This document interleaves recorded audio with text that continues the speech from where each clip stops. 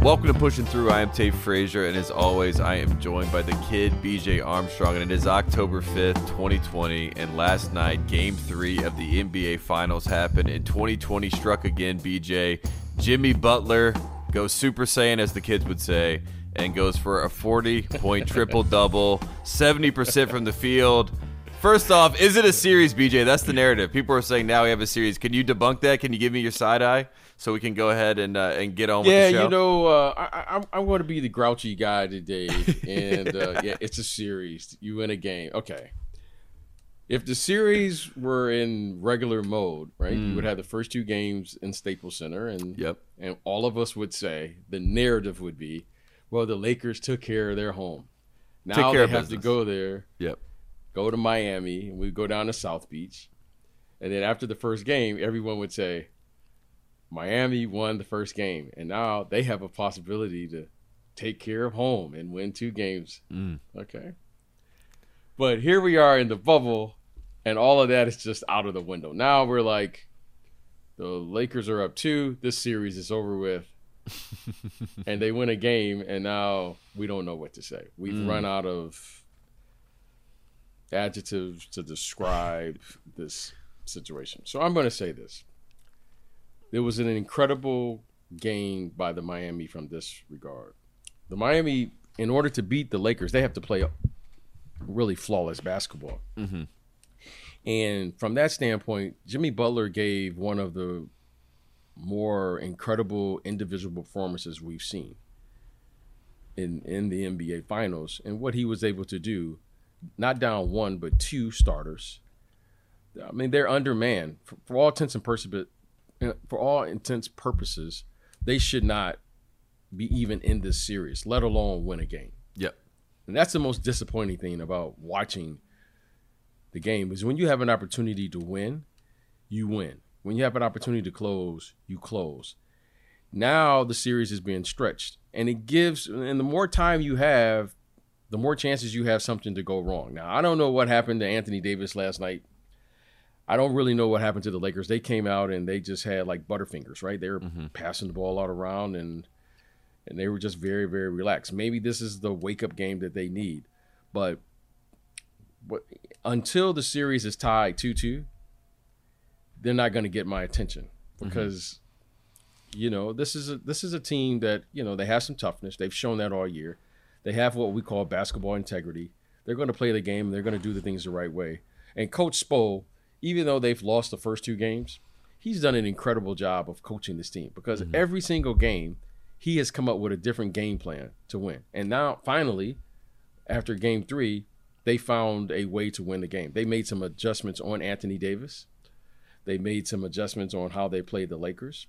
And clearly, they found something, right? And that something is they know they can exploit the defensive schemes or whatever the Lakers are doing by just putting them in isolation.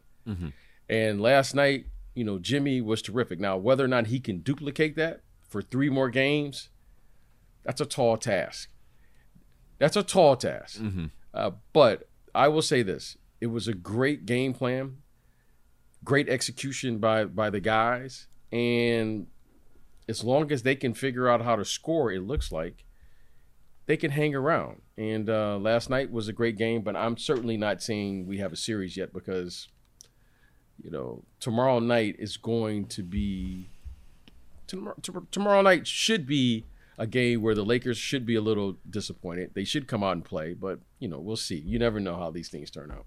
After we did the game 1, breakdown of the series, BJ, we talked about it. It looked like the Lakers were going to overpower the Miami Heat, and obviously we had the injuries go down. But you said there's always a sliver of hope in the finals because you can't just go out and expect to win the games because we're better. You have to go win the games themselves. And I think, you know, the Jimmy Butler aspect of it all, I mean, I talked about historically, the only people that have ever done what he did last night in a final, or ever, not even just in a finals game, is Wilt Chamberlain, Charles Barkley, Chris Webber, Magic Johnson, Jimmy Butler. That's the list. So that's an impressive Chris list. Webber?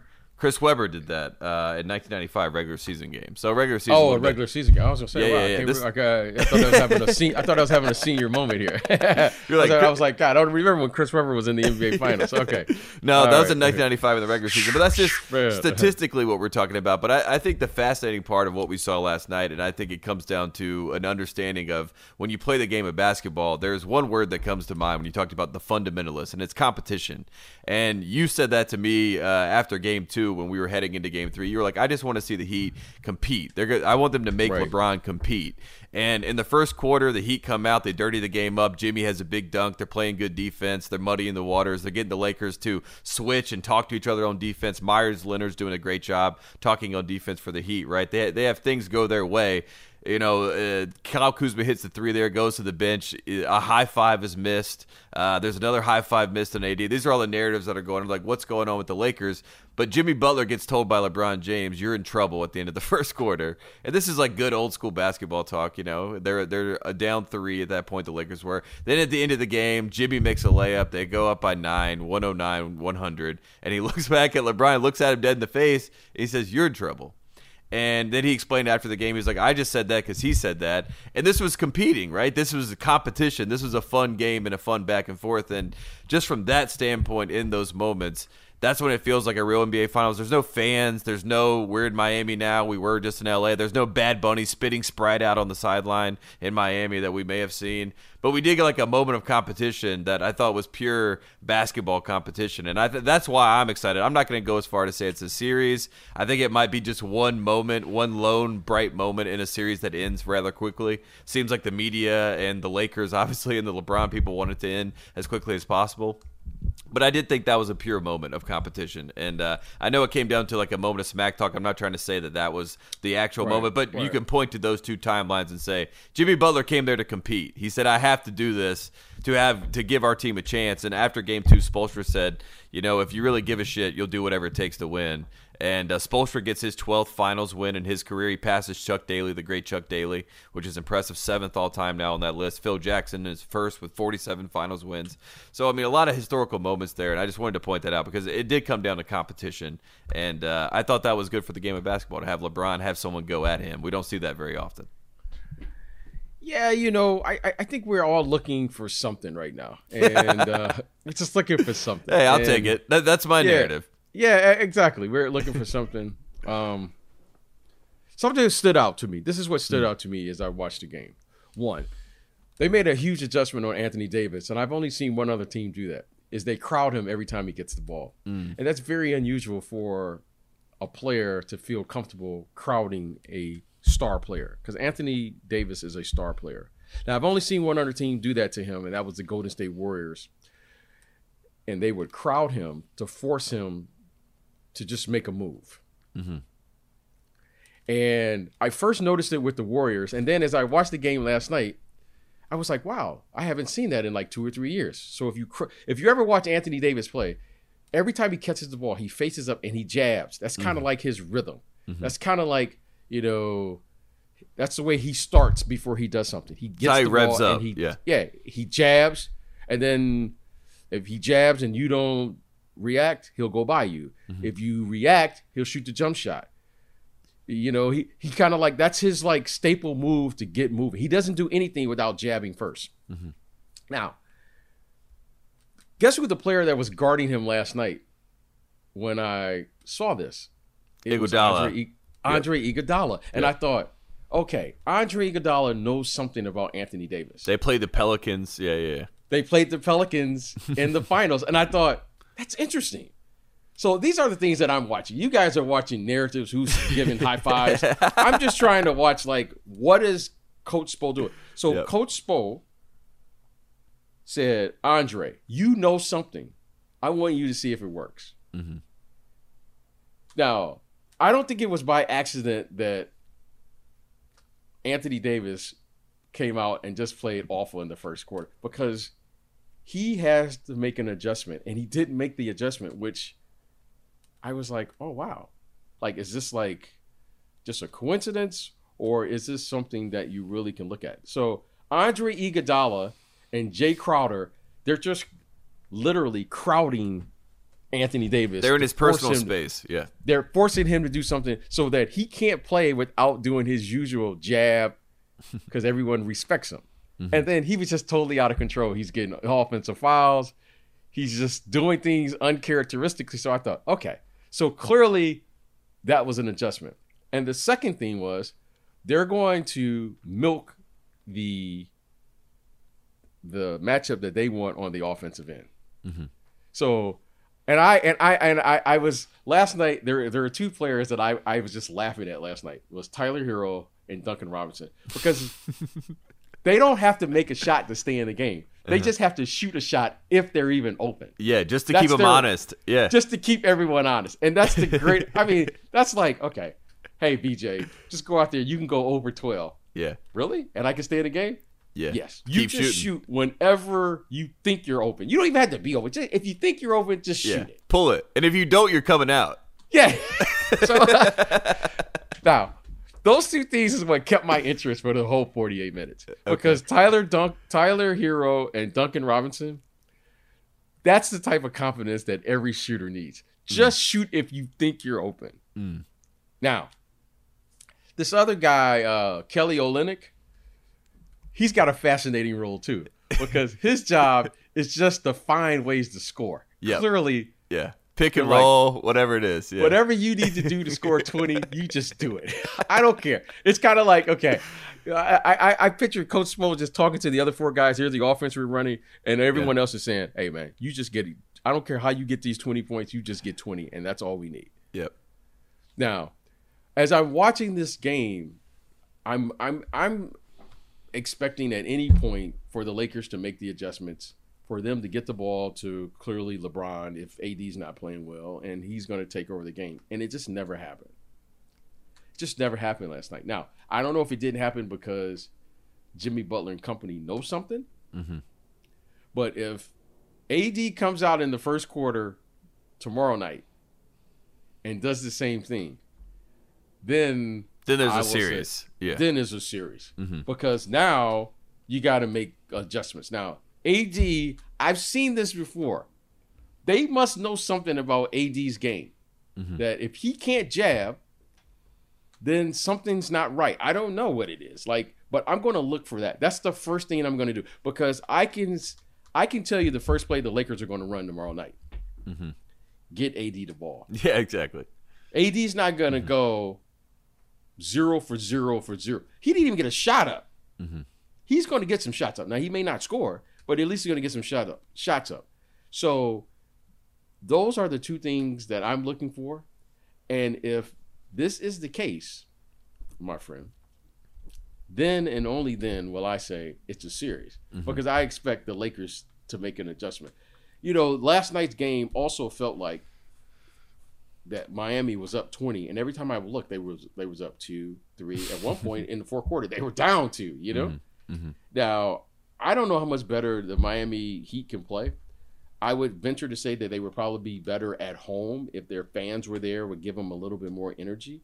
But they were terrific last night. Well, at least Jimmy Butler was terrific. Everyone else, you know, they did what they were supposed to do. And I don't know if you can continue to play like that and win like that.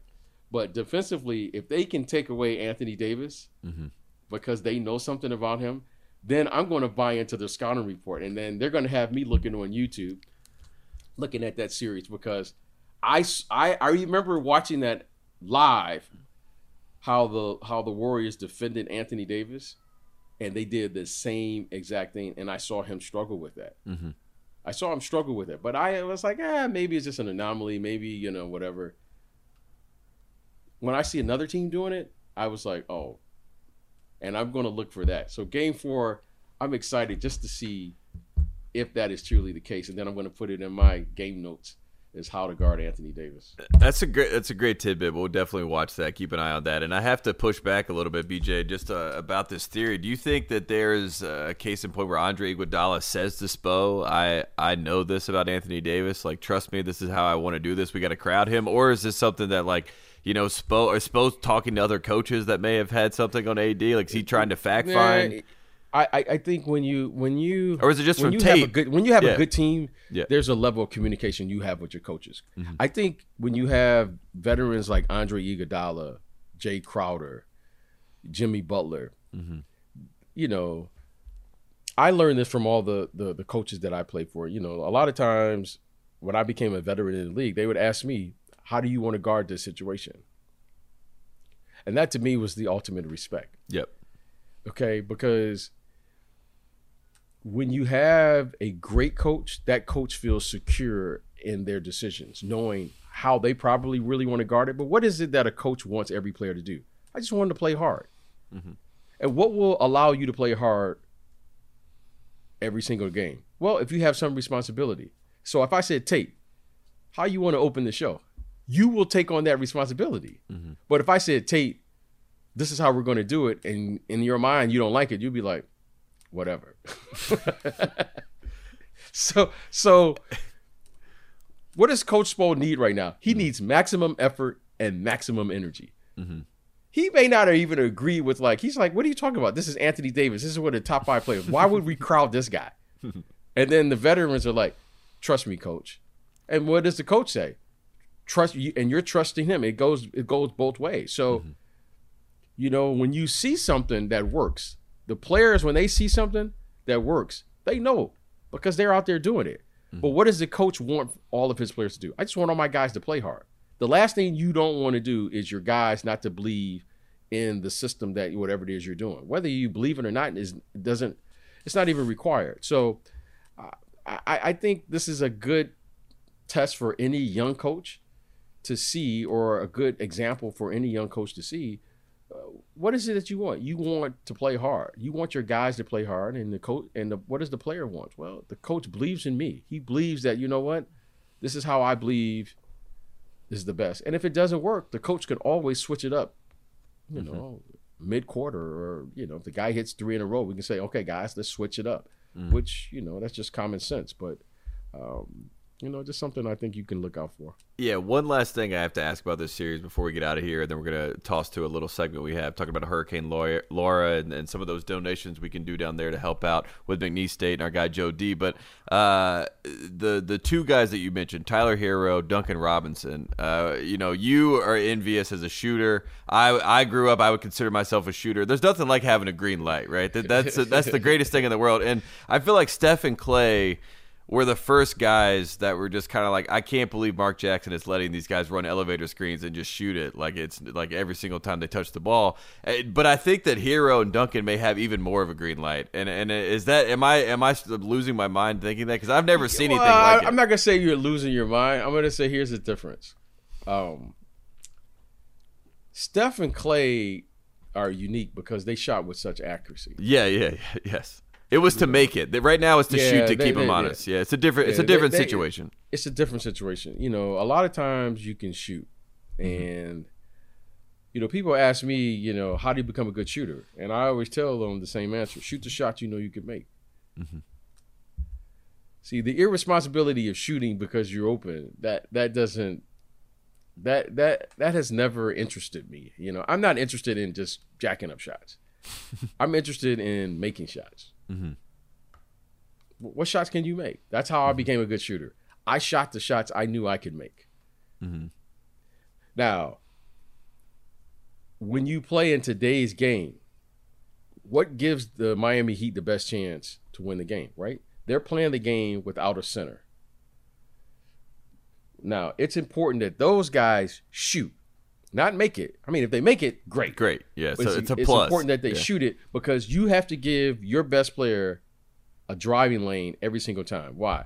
Because he can attack the basket, and if all things go right, you can get a performance like that. So it's, you know, it's different having to shoot a shot, and it's different to have to make a shot. I always joke with my clients. I always say, man, how was the workout today? Oh, man, the workout was great. I got off a lot of shots. And then I always ask them, how many did you make? How many did you make? Everybody's getting a lot of shots up, yeah. Everybody's getting shots up. Well, there's no pressure in shooting up a shot, right? There's no pressure in just shooting up a shot. If you just chuck up a shot, How many did you make? Mm. How many did you make? When I was a player a long time ago, Tate, I used to only shoot shots in the gym and count them as a make if they were all net. Because I figured, how easy is it for me to just make an open shot? Like, I just had this idea. Look, these guys are paying me a lot of money, and if I can't make a shot in the gym by myself, then what's the point of like calling myself a professional? So I have to have something that was going to keep me interested. Like, people say right now, they're going in and shoot. They're going to the gym to shoot. Well, I'm old. I can't play at all. But I could go in the gym right now and just shoot and make shots and put up a video and go, hey, I'm grinding. I could do that right now. I'm sure at some point here, I could probably go in the gym and make 20 in a row and put it up in a video and go, it's over. You just do that. It's over. Okay. Yeah, it's over. Yeah. Okay, I'm him. That's what Michael Beasley said. Yeah. But the hard part is when you have to shoot and you have to do it under some type of duress. So the duress that I always try to put myself under was when I was practicing was if I could get 20 threes, let's say we shoot 20, 25 threes per spot, how many of them were actually all net? That's the only ones I counted as a make. Not the ones that I made all net. And I had to shoot a minimum, I had to make a minimum of 15 every single spot. You should be able to shoot half of the shots as in an open gym all net. Why? Because 2 balls can fit in the hoop. You mean I can't just chuck up a ball with no defense, nothing, and just chuck up a ball and make it all net? Like, so when I watched it, and the reason I'm giving this, because when you watch Steph Curry and you watch Klay Thompson, their ball always goes in clean. Yeah. It's a wet, clean make. as the kids say. It's a clean make. And when you have a clean make, that's different than just a make. It's a splash. It's a clean make. Yep. So I can have a good game, a good shooting game. Oh man, whatever. He was 7 for 10 or whatever it is. But then I watch him, and I'll watch the tape, and I'll go, ooh, that didn't look good. Those weren't clean makes. There's a lot of times, Tate, that I've had some awful shooting games statistically, but they were the best clean misses I've ever had.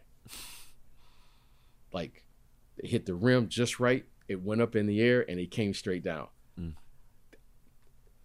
That, to me, is shooting. When you watch Steph Curry or Klay Thompson, they're great. They got great misses. Like, it's like a perfect miss. Yeah. Like, it's like poetry in motion. Yeah. Yeah, it hits the rim, it goes up in the air, and it comes straight down. And then you'll watch some guys, they'll hit it, and it'll be like, boom, and it'll be like ricocheting. You know what I'm saying? Yeah. The worst type of miss is when you're left or right.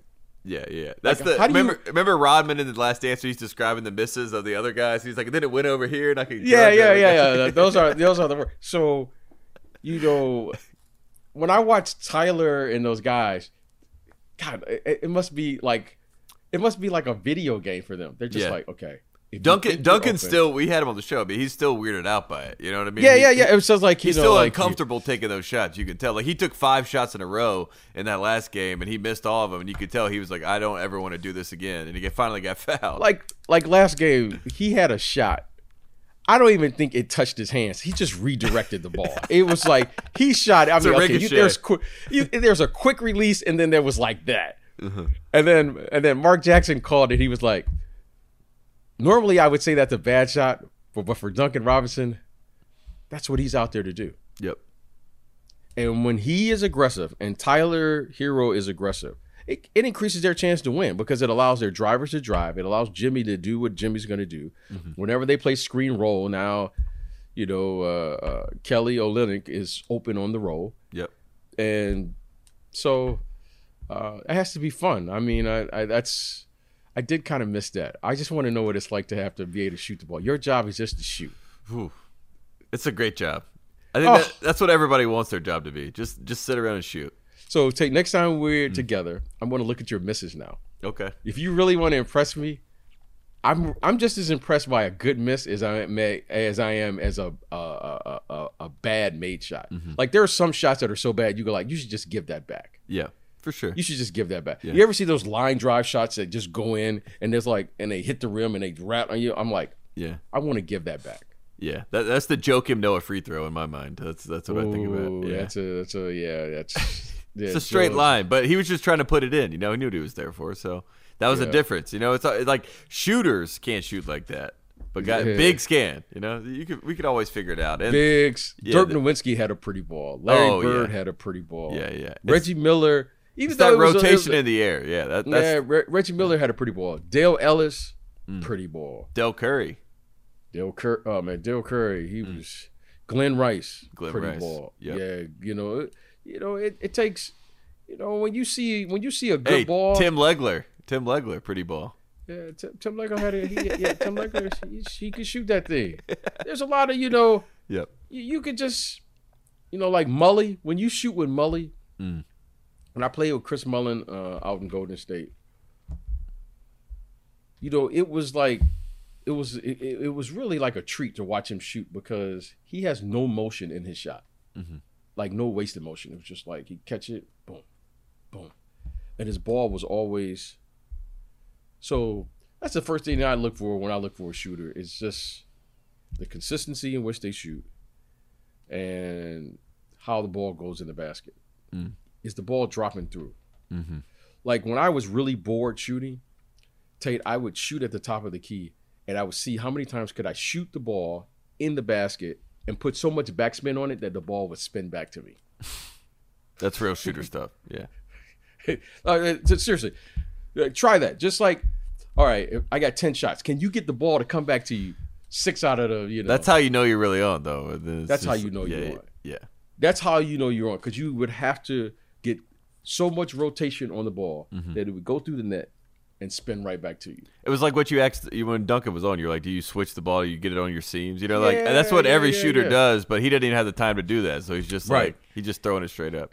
So just little things that I kept myself. But that was in a yesteryear when you back then, and now it's now you just shoot them now. You just chuck them up there. Yeah, just throw them up there and see what happens. You just jack them up, and that's the world we live in. And but the real note as we head into Game 4 and the rest of the series, what to watch out for: Andre Iguodala, Jay Crowder, Anthony Davis. Personal space, the jab step. That's what we'll be watching. We appreciate that, BJ.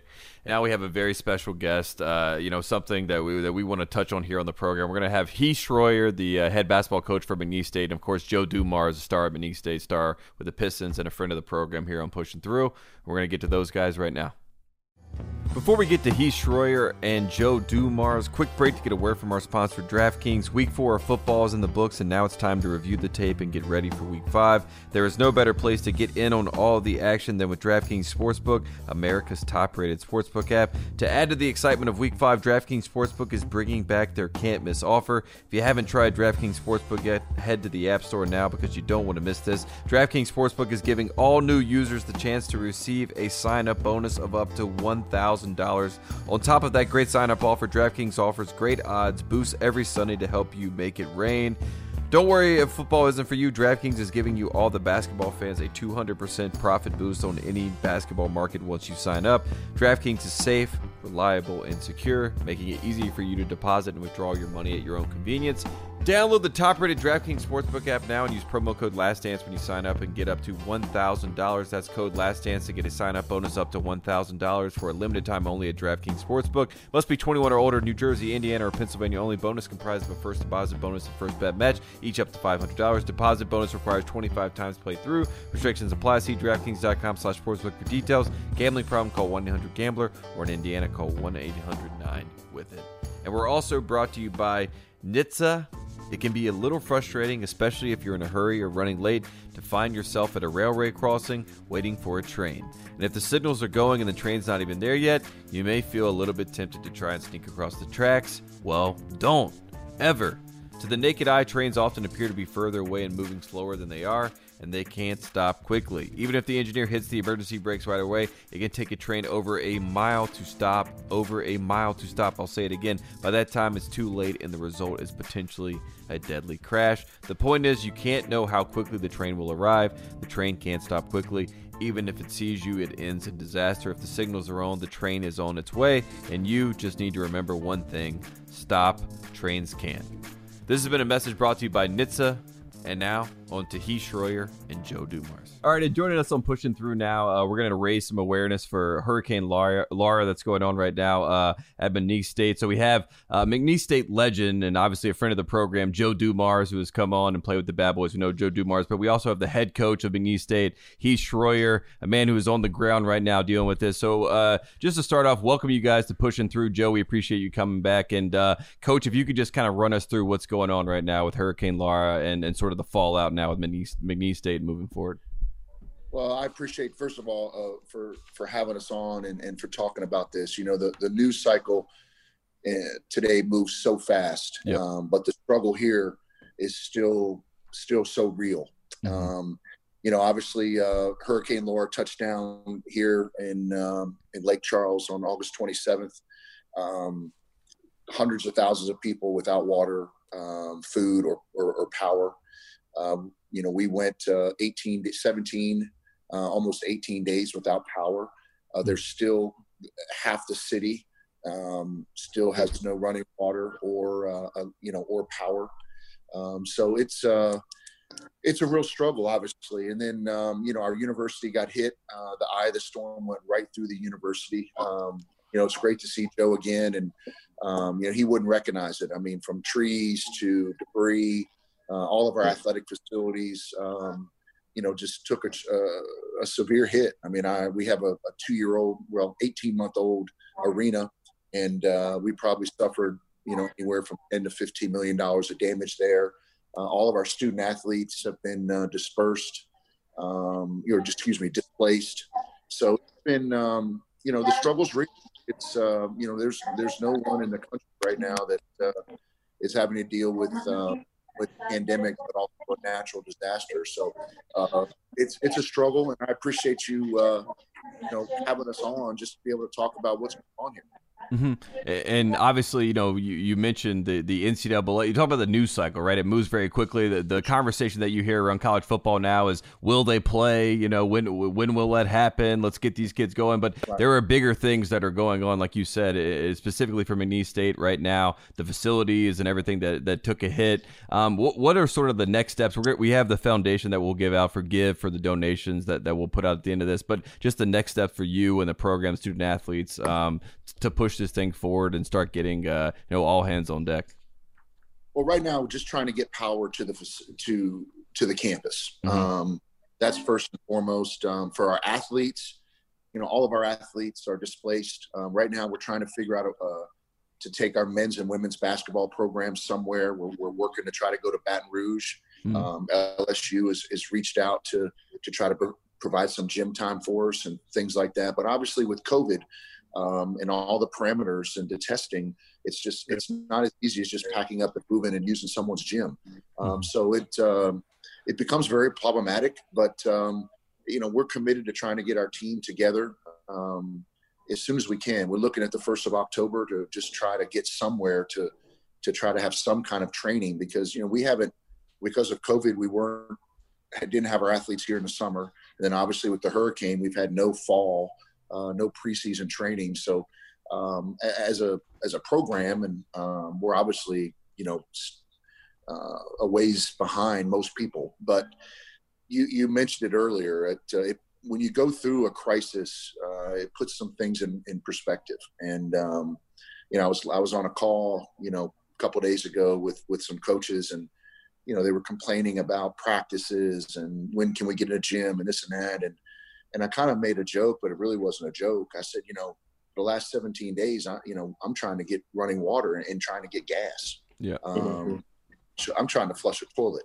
So, right, you know, we brought our guys in yesterday for a lot of them and tried to pack up their apartments. You know, I rented a U-Haul to just try to, you know, get the stuff that's survived into, you know, some store. I mean, it's just, you know, things that no one else is having to go through. Our athletes and our community and university are going through right now. And we appreciate you, Coach, coming on and trying to shed the light on this whole situation and try to be a beacon of light. And then for people that want to support and help and obviously understand the dire situation that we're in, it's McNeeFoundation.org/give. You can go there now and try to get in donations to try to help the situation because, you know, everything, like you said, Coach, it's not the best situation. It's not the easiest situation. It's a very tough situation, but there needs to be a sense of urgency from everyone and understanding that this is happening right now. And yes, we want to slow things down, but we all want to help. So again, that is McNeeFoundation.org/give. And